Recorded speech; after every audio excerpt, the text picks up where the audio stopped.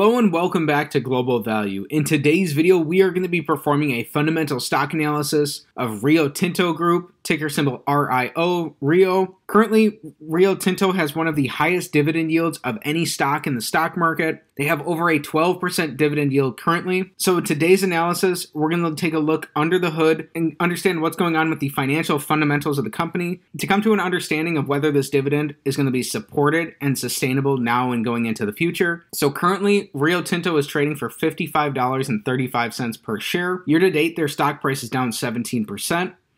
Over the past year, their stock price is down 24%. Over 3 years, their stock price is up 3.5%. Over 5 years, they're up at a rate of 3.5% compounded annually, up about 20% overall. Over 10 years, they're only up at a rate of 1% compounded annually.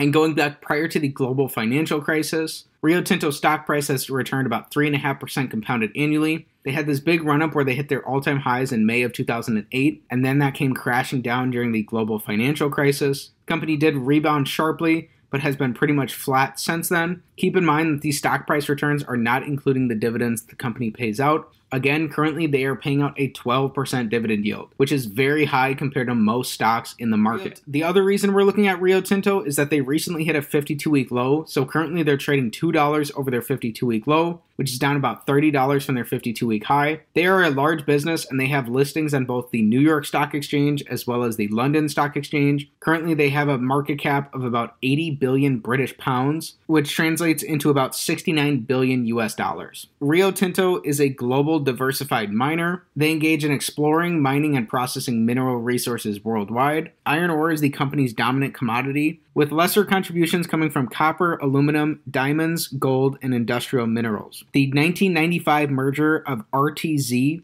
and CRA via a dual listing structure created the present-day company. The two operate as a single business entity, with shareholders in each company having equivalent economic and voting rights. Major assets include the Pilbara iron ore operations, a 30% stake in the Escondida copper mine, 34% ownership of the Oyu Tolgoi copper mine in Mongolia, the Weipa and Gove bauxite mines in Australia, as well as 6 hydro-powered aluminum smelters in Canada. Rio Tinto Group was founded in 1873 and is headquartered in London, the United Kingdom.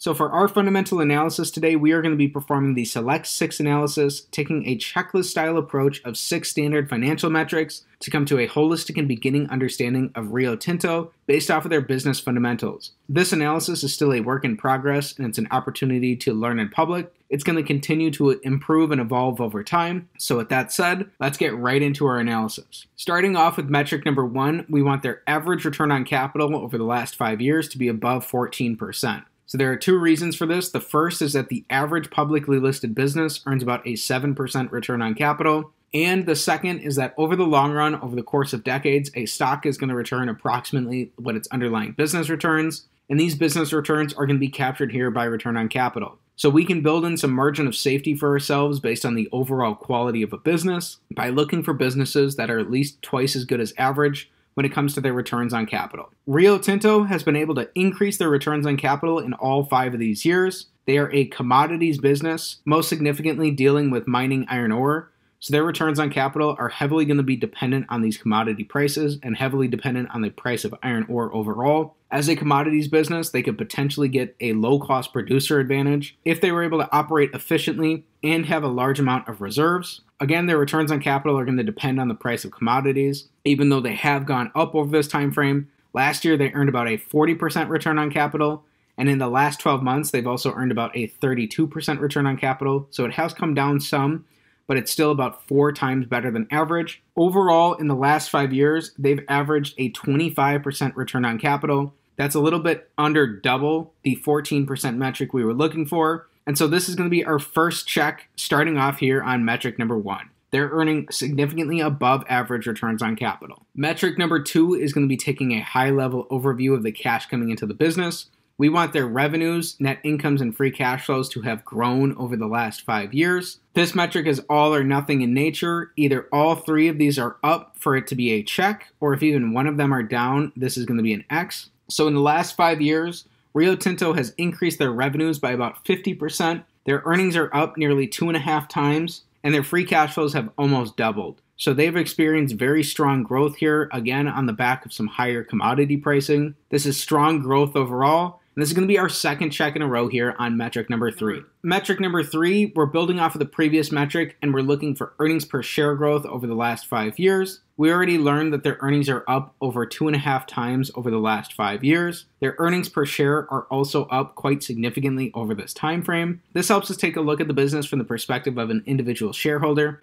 Also to note here, Rio Tinto has bought back some shares over this time frame. So this is important because when you purchase a share of stock, what you're really buying is a fractional ownership percentage in that underlying business. When a business buys back shares, they're increasing your ownership percentage in the business, which is ultimately going to increase the percentage of the business's profits that you're entitled to without you having to lay out any more money.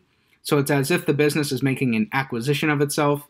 And so ideally, we want a business to be repurchasing shares only when they're trading below or at intrinsic value in order to generate value for existing shareholders. So over the last 5 years, if you've been a long-term shareholder of Rio Tinto, you've not only seen the earnings that your shares entitle you to go up, you've also seen your percentage of the earnings go up at the same time. This is another great sign to see here. Our third check in a row here on metric number 3. Metric number 4 is very similar. Here we're looking for 5-year free cash flow per share growth. A similar story here. Their free cash flows have almost doubled over this time frame, and their free cash flows per share have more than doubled, again signaling to us that they've been buying back shares. This is another check on metric number 4. One other thing to note here is that over an extended period of time, earnings and free cash flow should be about the same. If they're drastically different, it could potentially be a sign of fraud or some other sort of aggressive accounting. So that's just something to keep in mind. Based off of what we're seeing here, this doesn't look to be any sort of red flag for Rio Tinto.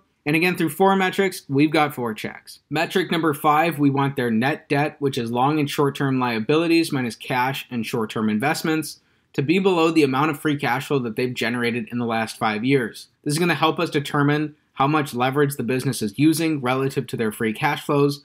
We don't want to be investing in overly levered businesses because they're at the risk of doing the worst during economic downturns. In the case of Rio Tinto, at the end of last year, they had nearly $2 billion in cash left over after paying off all their debt. Currently, they'd have about $1 billion in cash left over after paying off all this debt. And in the last 5 years, they've generated nearly $53 billion of free cash flow. Not only do they have $1 billion in cash, they produced over $53 billion of free cash flow. This is a massive check here on metric number 5. Very strong sign to see from a highly cash flow generative business. Again, through 5 metrics, we are perfect, 5 for 5 so far. Finally, the big metric fall, metric number 6, we want their average free cash flows relative to their total enterprise value to give us a yield above 5%. So enterprise value is going to give us a more realistic economic picture of the business than their market cap will. Enterprise value would be as if the business were a private business. It's going to take into account both its market cap as well as their net debt position. Rio Tinto currently has a $97 billion total enterprise value,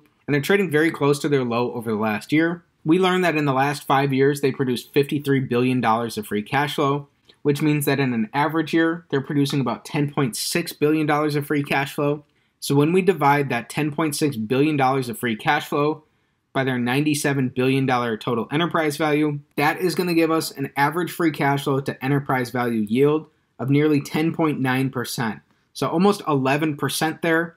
We were only looking for 5%, so that is more than double the metric we're looking for. This is another huge check on metric number 6, and this potentially gives us a pretty strong risk premium to the risk-free rate of the 10-year treasury right now, which is a little under 4%. So very strong showing from Rio Tinto here. They've been a perfect 6 for 6 on our Select 6 analysis. So again, Rio Tinto as a commodities business is going to be highly dependent on the price of the commodities that they're mining. These commodities have had a nice run over the last 5 years, so their business is going to continue to depend on the price of these commodities, the supply and demand factors there going forward into the future. So while they have performed well over the past 5 years, this is not any sort of guarantee for the future. Keep in mind that just because they're 6 for 6 on our analysis, this does not mean that you're going to run out and buy this business. Instead, it signals that it's probably worth your while to do more due diligence here and learn deeper about the business. And we'll talk about that more in just a little bit. So finally, here we're taking a look at Rio Tinto's dividend profile. So as mentioned, Rio Tinto currently has a 12% dividend yield. So currently the S&P 500 only has a dividend yield of 1.5%.